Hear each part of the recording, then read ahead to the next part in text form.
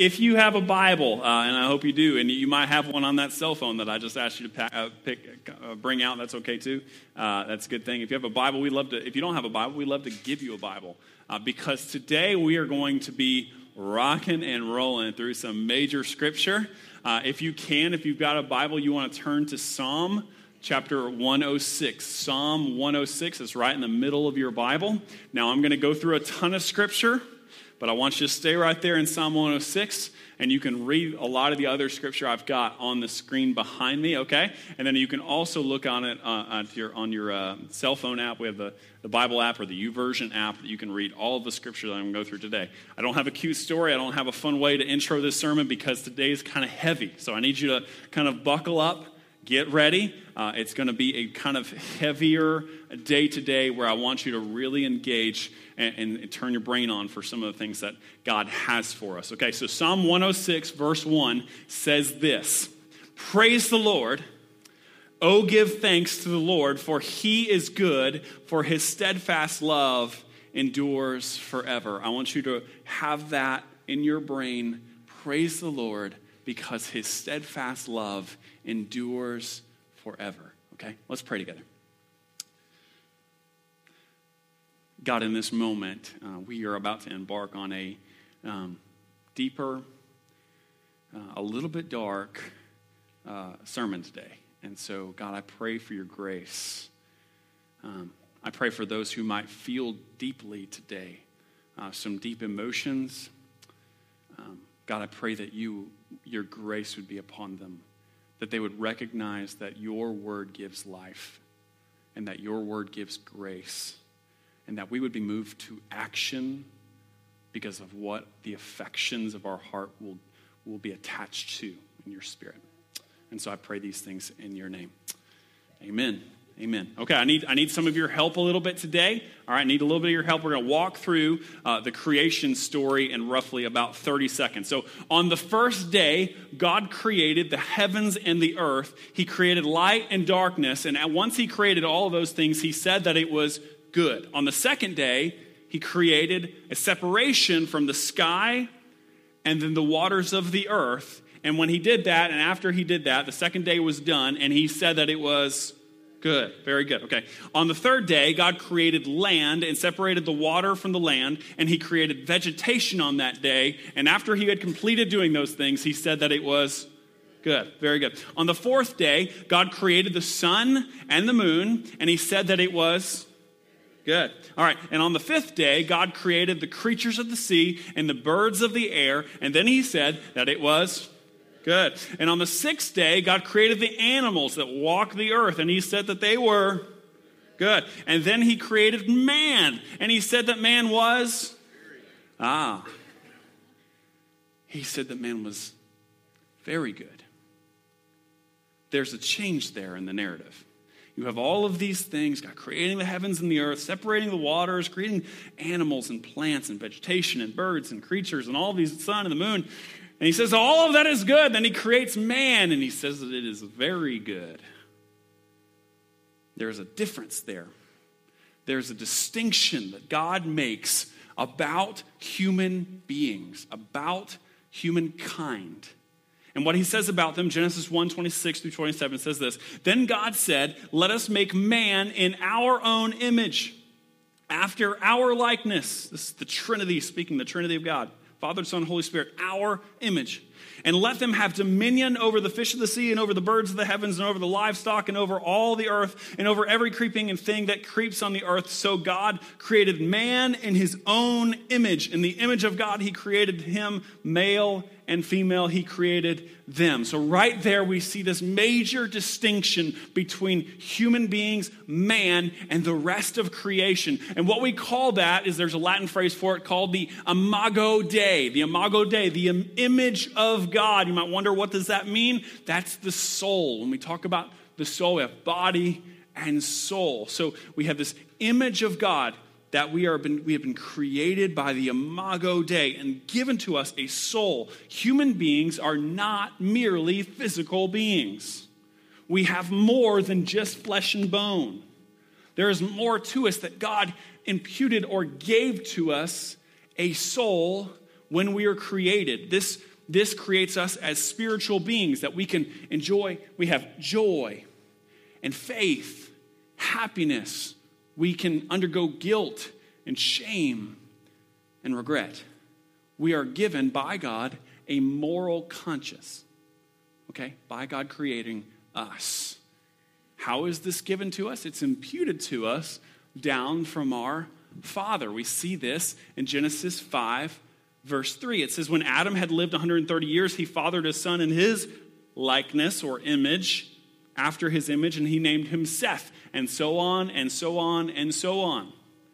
It gives to us, we have this imputed spirit or image of God that is given and passed down to us. Now the question is when does this image, when is it given to us? Is it given to us after we are born, at the moment of our birth? Is it given to us at some kind of age of responsibility? When is it given to us? The Bible doesn't leave a mystery there either. In Psalm 58:3 it says, the wicked are estranged from the womb.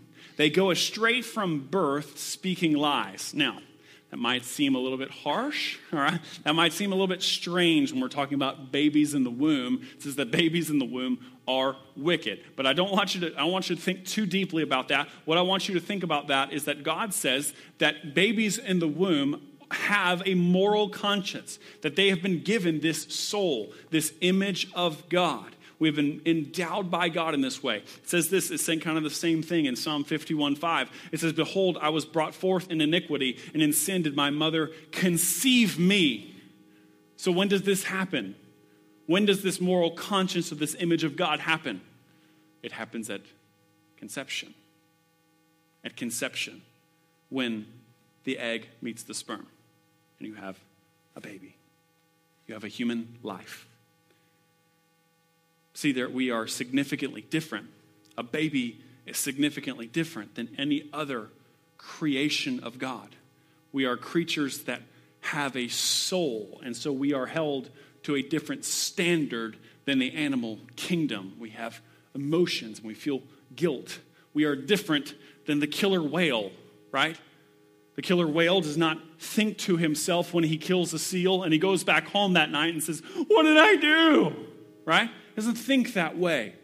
He doesn't think he needs some help for killing something. We are different. We are set aside. And that life is beautiful. In the video we just showed, it quoted Psalm 139, 13, and 14. It said this, for you have formed my inward parts. You knitted me together in my mother's womb. I praise you, for I am fearfully, wonderfully made. Wonderful are your works. My soul knows it very well. And so what we can conclude from all of this evidence, that we are separated from the animal kingdom or any other creation of God, that we are given the image of God, and not only so we're giving this moral conscience, and that moral conscience is given to us at conception. We are moral, soulful creatures in the womb, in our mother's womb. And what we need to conclude from this is that the image of God is within us. And the image of God, because it is so precious, is sacred. The image of God is within us, and the image of God is sacred. And at this point, we crash with our culture. Because we believe something about human life that our culture does not. You see, our culture does two things significant that crashes into our Christian thinking about human life. The first thing it does is it disrespects human life or the image of God, namely racism. Disrespects it. The second thing it does is that it disregards human life in our culture. This is namely done by abortion. So we have the disrespect, racism, the disregard, abortion. And two very deep issues in our culture. And most of the time, we believe that these two issues are political issues. If you listen to any of the 24-hour news cycle at all, you will run into racism, abortion, one of these life issues at some point within an hour. But let me submit to you this, that this is much bigger than a political issue. That racism is not just a man issue and a woman issue. That abortion is not just a man issue and a child issue. Both of these things are God issues at the very beginning. And they're just played out most commonly in the political arena. But do not mistake these two things as just solely and simply political ideas. They are God issues that we have to deal with theologically, biblically, and spiritually. And we have to begin thinking of them and not just say, you know what, that's politics. I don't really deal with politics, so I'm not going to think about that. We have to be really careful that we don't disregard those things. Now, so we're going to spend 2 weeks on those two things, the disrespect and disregard of the image of God. And so next week, Pastor David is going to walk through the disrespect. He's going to talk about racial reconciliation, how we as Christians are to think about racism, and what we're supposed to do about it. And then today it is my job to talk about this issue of the disregard for human life, and namely abortion. And before I go any further, just the fact that I have mentioned this idea of abortion, the killing of unborn babies, there are people in this room that are immediately uncomfortable. So I want to speak to you for a second. Statistically, we know that 1/3 of American women between the ages of 18 and 50 have undergone an abortion. So I can say with confidence today that in a room of this many people this large, there is probably a woman out there, or maybe even multiple women, that have undergone an abortion. Or there are men in this room who have paid for, been a part of, or sat with a woman while she was undergoing an abortion procedure. And so I want to share with you a scripture. Before I go on and say anything else, I want to share with you some news. I want to talk to you specifically. In 1 Corinthians 6, 9, and 10, so pay attention to the screen. I really want you to see this. In 1 Corinthians 6, 9, and 10, it says this: "Or do you not know that the unrighteous will not inherit the kingdom of God? Do not be deceived, neither the sexually immoral, nor the idolaters, nor adulterers, nor men who practice homosexuality, nor thieves, nor the greeter, nor drunkards, nor revilers, nor swindlers will inherit the kingdom of God. And such were some of you." Verse 11. So what we have here is we have Paul, one of God's apostles, writing to us saying that these are people, I'm going to list out a grouping of people that are not going to inherit the kingdom of God. Now that's Bible speak for going to hell. That's what that means. Not inheriting the kingdom of God is going to hell. And he lists out all of these things: swindlers or revilers, homosexuals, thieves, greedy people, drunkards, all of these things not going to inherit the kingdom of God. However, it is very interesting that Paul himself, the guy writing this, and who wrote over like a third of the New Testament, was a murderer. This guy killed people in cold blood. And he was called out by God, saved by Jesus through grace. He repented of his sin, and he is writing the good news of the gospel. This man who murdered people, not babies in utero, no, not like that, murdered real, live, walking human beings. And he murdered them in cold blood because he didn't like their religion. And he is writing that this group of people is going to go to hell. And that we, me and you, are some of those people. But then he says this, and I want you to pay attention, so don't lose me. In verse 11, he says this, and I love, if you look at some of the buts in the Bible, B-U-T, buts, it says this in verse 11.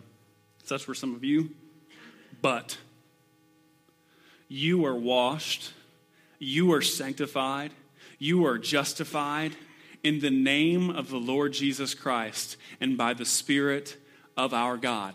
Here's what it says about all of those people. He lists out some of the worst sins that you could possibly do in the history of the world. And then he says, but God decided that he was going to wash you, sanctify you, justify you. It's the beauty of the gospel on display. That regardless of our sin, he has decided to wash us pure and justify us in front of God. And here's what that means. Here's what that means. There is not a single sin, because he lists out the worst ones in this passage.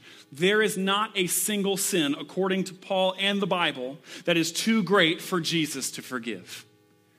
There is not one sin that the cross of Christ has not conquered.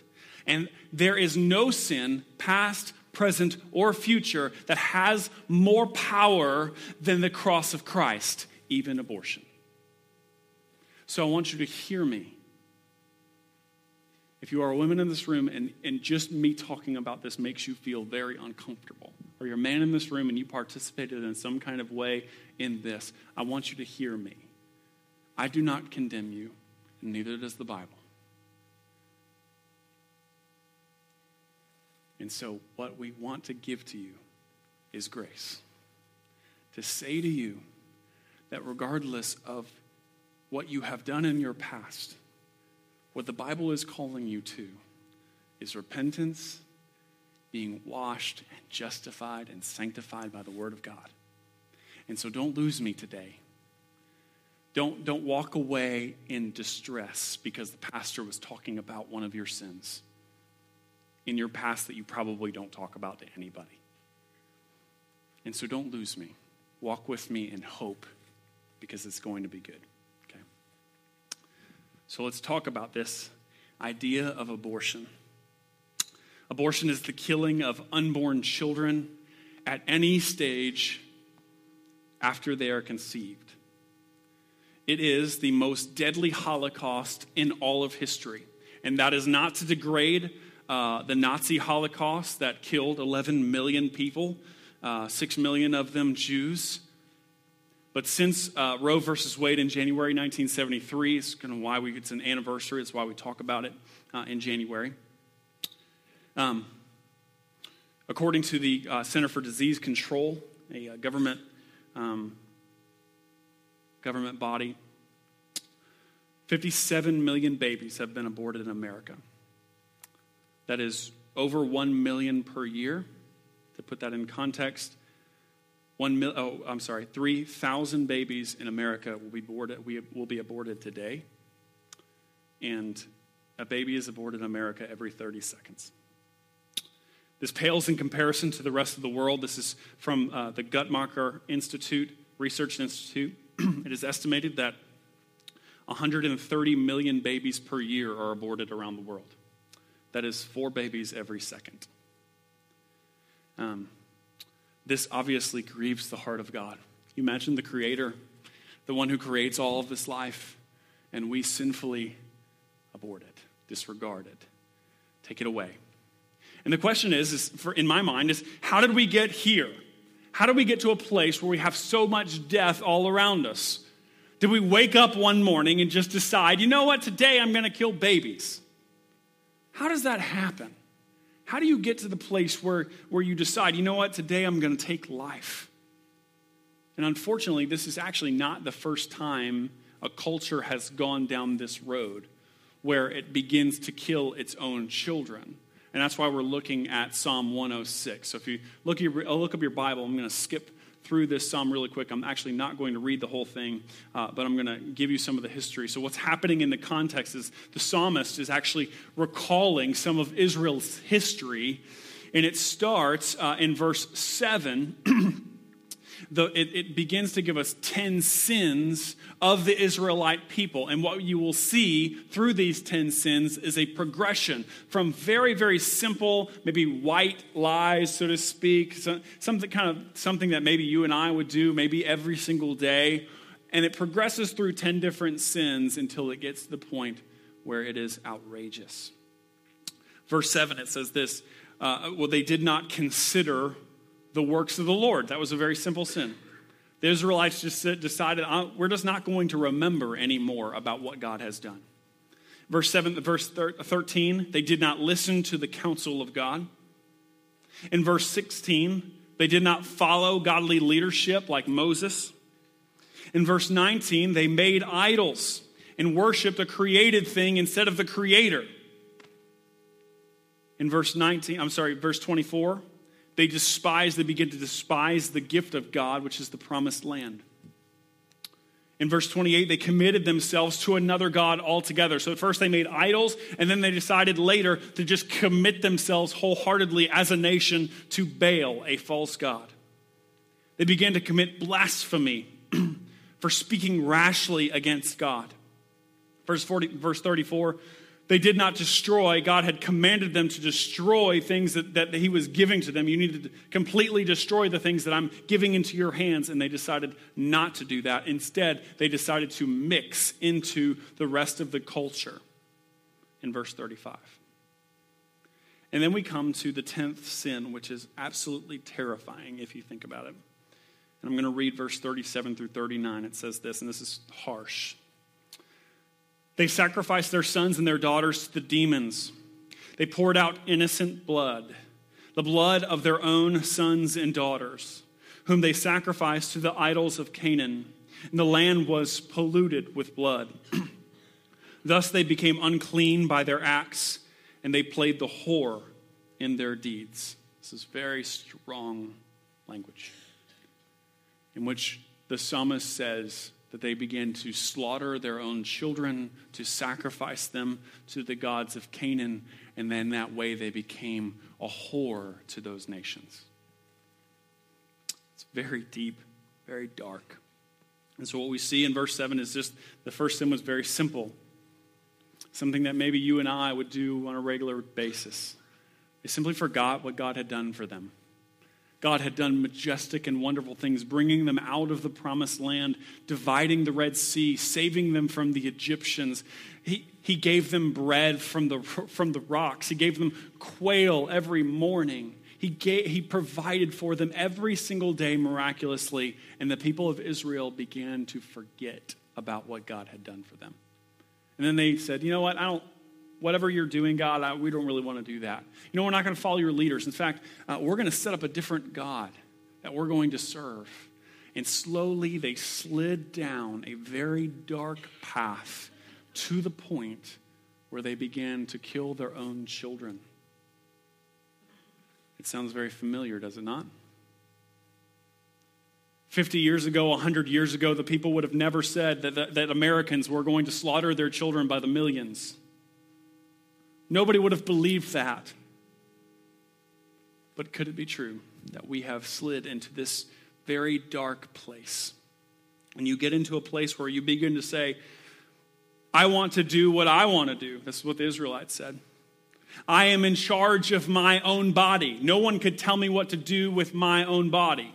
I am in control of my own future. I have a plan for my future, and a baby is not going to mess that up, and so I'm going to disregard it. And what we have is a clash of cultures between a Christian culture that says this is not good, this is the image of God. The image of God is within every single human being, and it is sacred. With a secular culture that says disregard it. If you don't want it, get rid of it. And we crash into one another on a regular basis. And before we know it, unfortunately, the battle between the Christian church and our culture, we get weary as a church. We get weary of the battle, and we begin to take on some of the culture. And we begin to accept some of the lies. And we begin to make exceptions to basic Christian principles. And we begin to accept the fact that you can kill a baby on the basis of freedom, on the basis of choice, to which this grieves God significantly. So what does God think about it? Verse 40 through 41, follow me here. Then the anger of the Lord was kindled against his people, and he abhorred, meaning he hated his heritage, he hated his people. Then he gave them into the hand of the nations, so that those who hated them ruled over them. Their enemies oppressed them, and they were brought into subjection under their power. Many times he delivered them, but they were rebellious in their purposes. and were brought low through the iniquity. Well, the Israelites were going into the promised land, the land of freedom. This was going to be a place where they can live freely. Sound kind of familiar, American experiment? And then they began to do all of these things, getting to the point where they slaughtered their own babies and they began to be oppressed. The land of freedom became a land of depression, war, slaughter. Sounds very familiar to me. And so we have to be careful about what God thinks about letting us go to our oppressors, because God does burn with anger towards the killing of his own creation.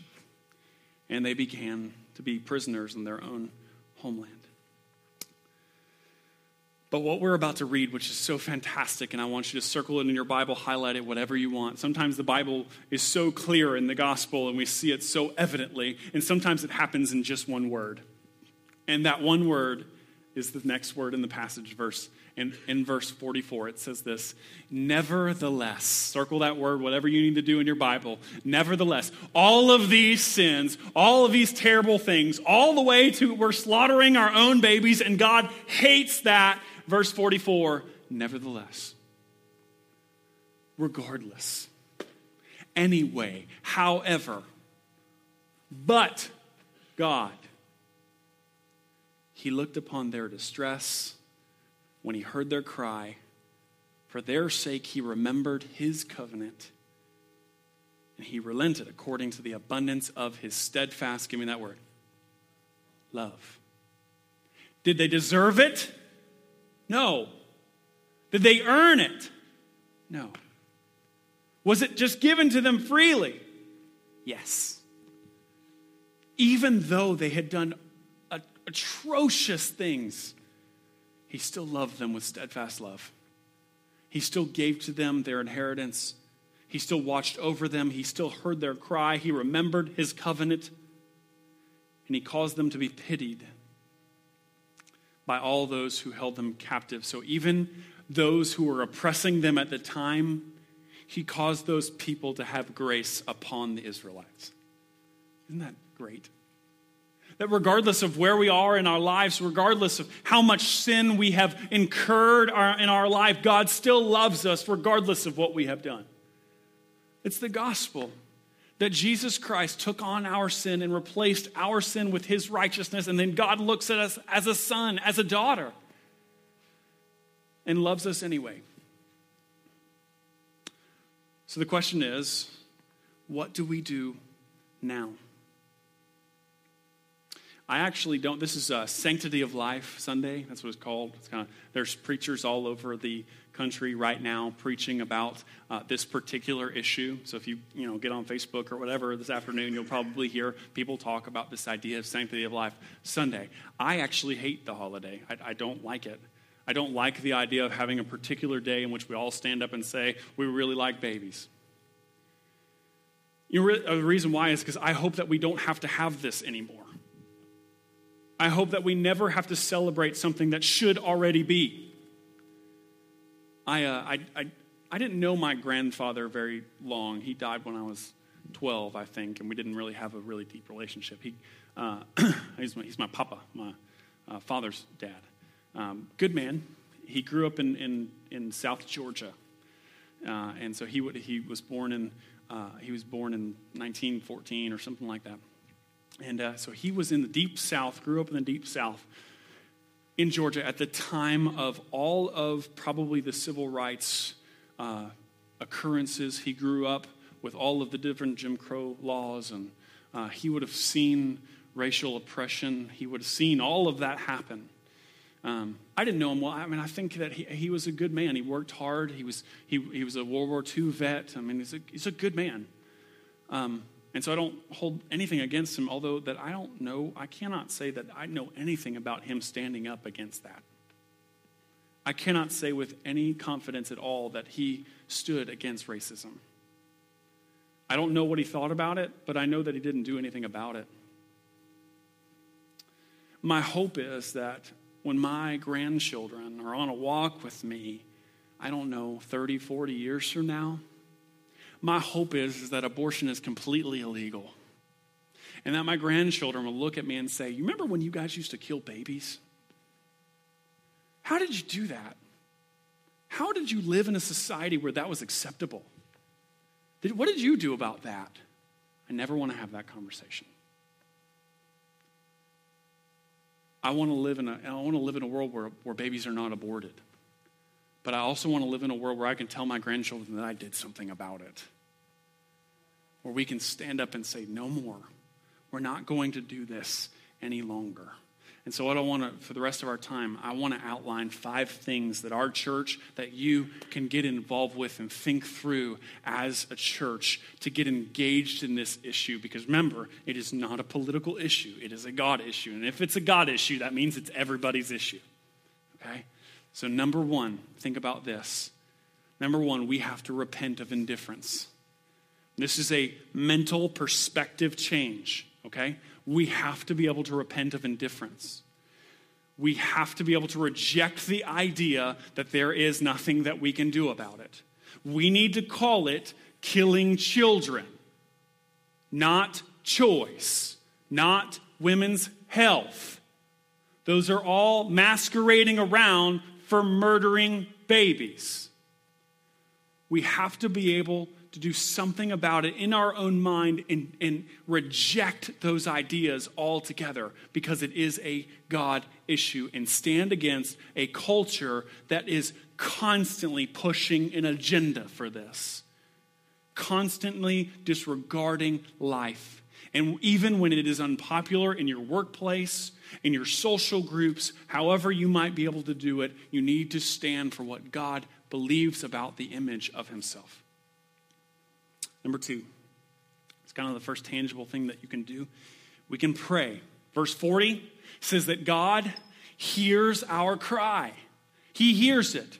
You know the reason why he had steadfast love and he pitied and he loved the people is because they cried out to him in their distress and he heard them.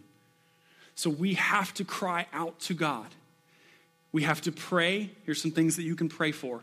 We pray for the seared conscience of our country. We have become numb to this idea. We have to pray for godly leaders, both politically and otherwise, that will stand up against these issues. We have to pray for the defunding, destaffing, whatever of Planned Parenthood, which leads most of the cause for abortion. We have to pray that people would simply wake up and see what is going on. Our country aborts more than 1 million babies a year, yet 38 states, this boggled my mind this week, 38 states have fetal homicide laws that will send you to prison. So in the state where you can legally abort a baby, so a mother decides that she wants to abort her baby. She gets in the car to head toward the abortion clinic. Some schmo on his cell phone's reading a text and T-bones her and kills the baby. He goes to jail for fetal homicide. How is that not insane? How is that even possible? How do we live in a society like that? We have to pray for people to wake up and say, that's not right. That's not right. Do I think that the man should go to prison for fetal homicide? Yeah. But I also think that she shouldn't be able to abort that baby. Number 3. Reject the lies of our culture. Reject the lies of our culture.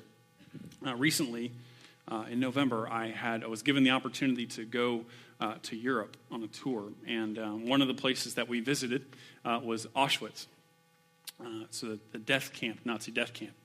And they roll you through the whole camp, and there's places where they have pictures and images of some of the things that happened in the camp. And I couldn't help but think about Holocaust and abortion and those kind of things. But one of the things that most struck me was they had a series of images, very grainy black and white photos, very out of focus and blurred, but what they were is they were images taken by a prisoner who just happened to sneak a camera into the camp, and they found the images after it was liberated. And she took photos of what was happening, of women. She took photos of women getting off this train. And they were pouring out of this train, more people than you could ever imagine coming out of a train car. And they were led into a field where they were disrobing, and they were told to take off their clothes. So there's images of that. And they're all disrobing, taking off all the clothes that they have. And then there's images of them running, literally running into a gas chamber. And then there's images of them carrying their bodies out. And so you would be curious as to why. Why would you run into a gas chamber? Why would you run to your death? And the reason is because they thought that they were taking a shower. They were told to get into the train because they were told that the place that they were going was going to be safer for them than where they were. So they spent days in a car with no heat, with no bathroom. And so as soon as you get out of this train car, you're probably filthy, soiled, whatever.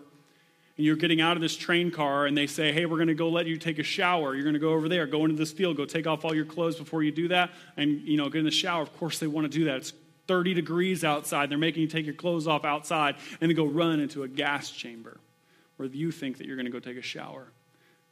They did it willingly. They didn't have to force them to do it. They did it willingly because they lied to them. And so we have to reject a culture of lies.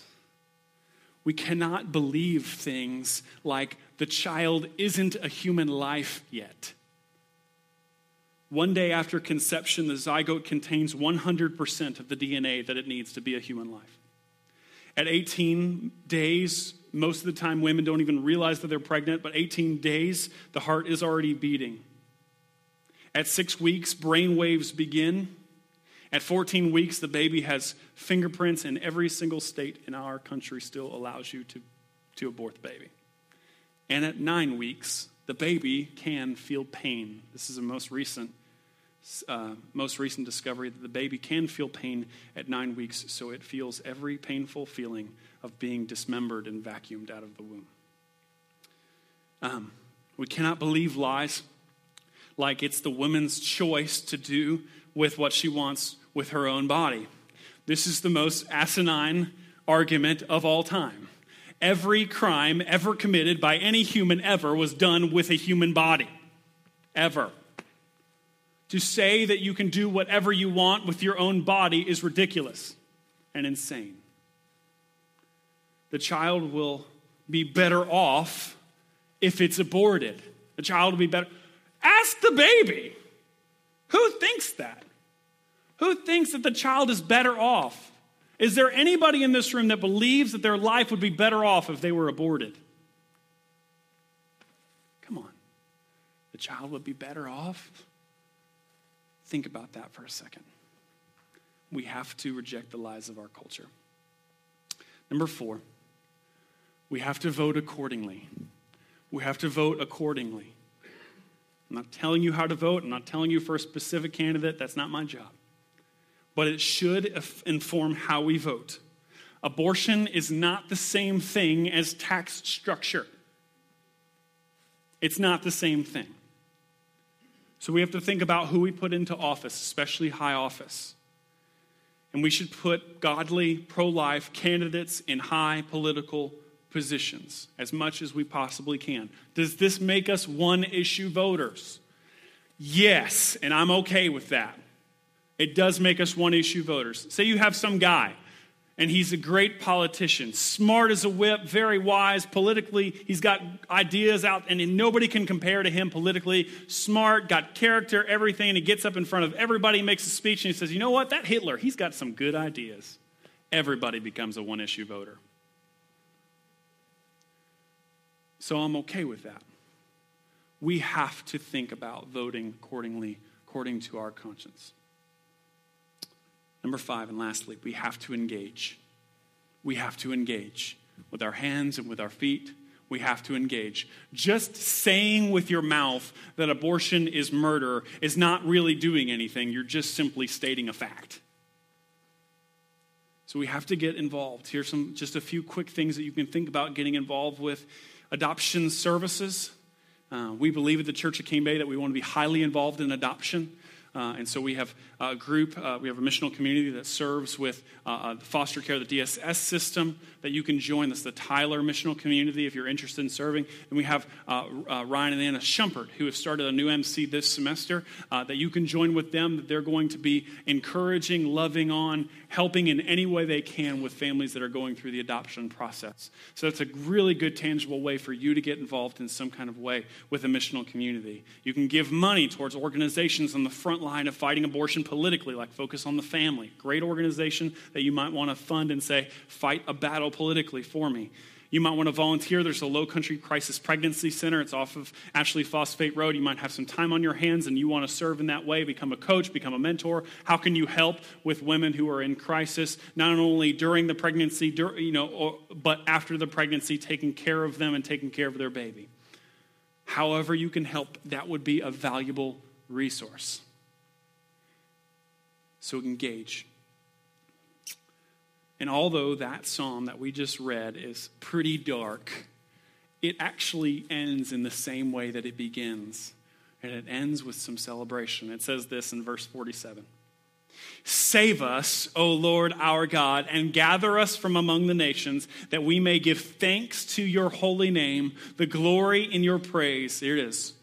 Blessed be the Lord, the God of Israel, from everlasting to everlasting. And let all the people say, Amen. Praise the Lord.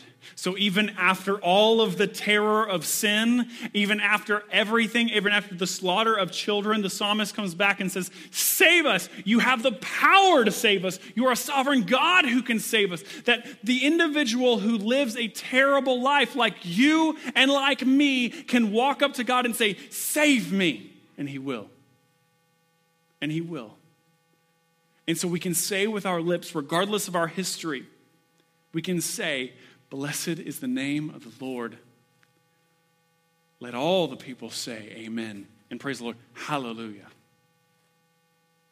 So regardless of your past sin, God has never stopped loving you and never wants to stop covering over your sin. He does not condemn you, neither do I. He wants to save you.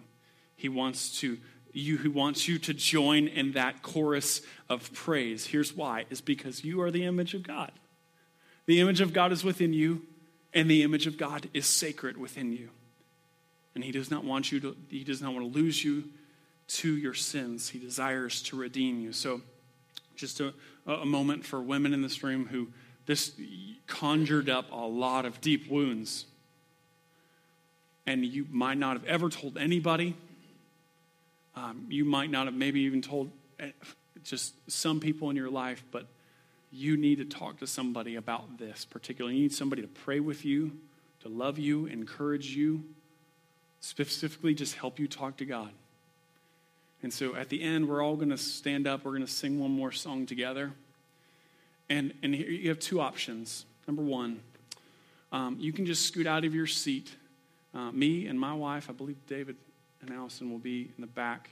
So I have some godly women back there to pray with you, pray with one of our pastors. And we'd love to pray with you and talk with you about how we can encourage you, what God and his word wants to tell you. So we'll be right there in the back. I know that might even be a big step for you. So here's what we've done. We've set up this email address. I think it's going to be on the screen. It's care@churchofcanebay.org. care@churchofcanebay.org.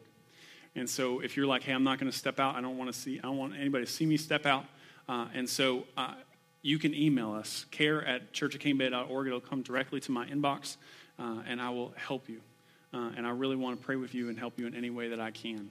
And that goes for anybody in this room, regardless of your past or history. You might have some really ugly things in your history that you want to pray about. We would love to do that with you.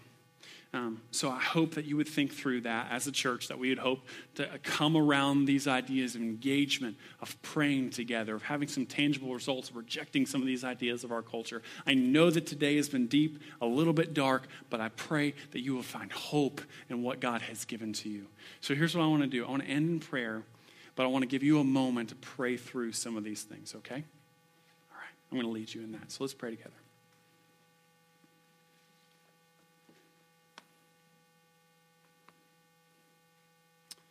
With every head bowed and eye closed,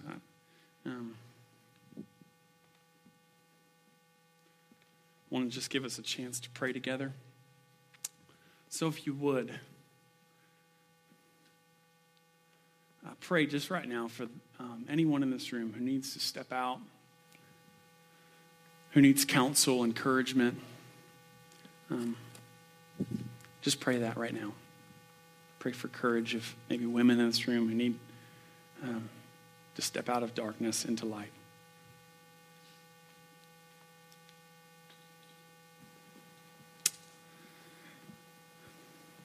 Pray that our country would wake up from insanity.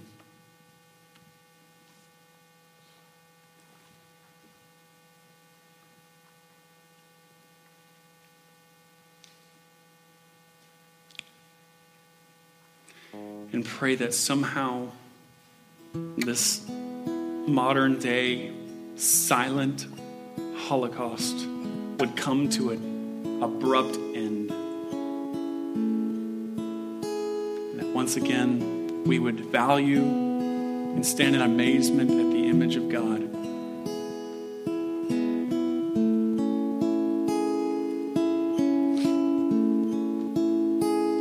God, I pray that for our church, that we would engage, that this issue is more than just a statement about our culture. It's more than just something that we would say on Facebook or a picture of a baby that we would post or something like that, but that we would spend time praying, that we would have a mental shift in who we are, that in our conversations, this would be something that would roll off our lips, that we value human life at every stage.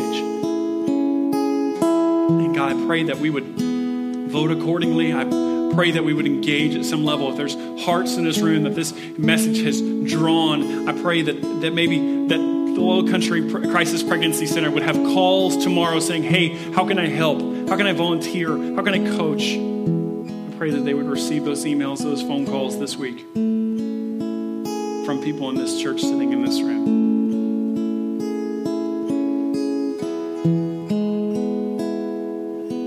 God, I pray against the seared conscience of our soul, that we would be very sensitive to what you would have us do and say, and that we would never accept this insanity as reality. Thank you for women in this room. I do pray that they would not feel condemned, but they would feel a great sense of hope, that there is a hand stretched out to them, willing to give them grace. So God, I ask that they would respond and reach out their hand in response and say, I want some help. I need somebody to pray with. God, thank you for being our great God. Thank you that nevertheless, even when we were in our sin, that you loved us with incredible love for your Son, Jesus Christ. In your name we pray. Amen. Would you stand with me? And if you want to come and pray, we'll be right there in the back. We'd love to receive you. Amen. Thankful for the good news and the hope of the gospel of Jesus. Ephesians 2 tells us that even when we were dead in our trespasses, Christ came and died for us. It's by grace that we've been saved. And that's what we want to celebrate today as we finish out our time together, is that we have hope and that we have life. And because the life, the death, and the resurrection of Jesus. And so we're going to sing together, I Am Set Free, to celebrate that.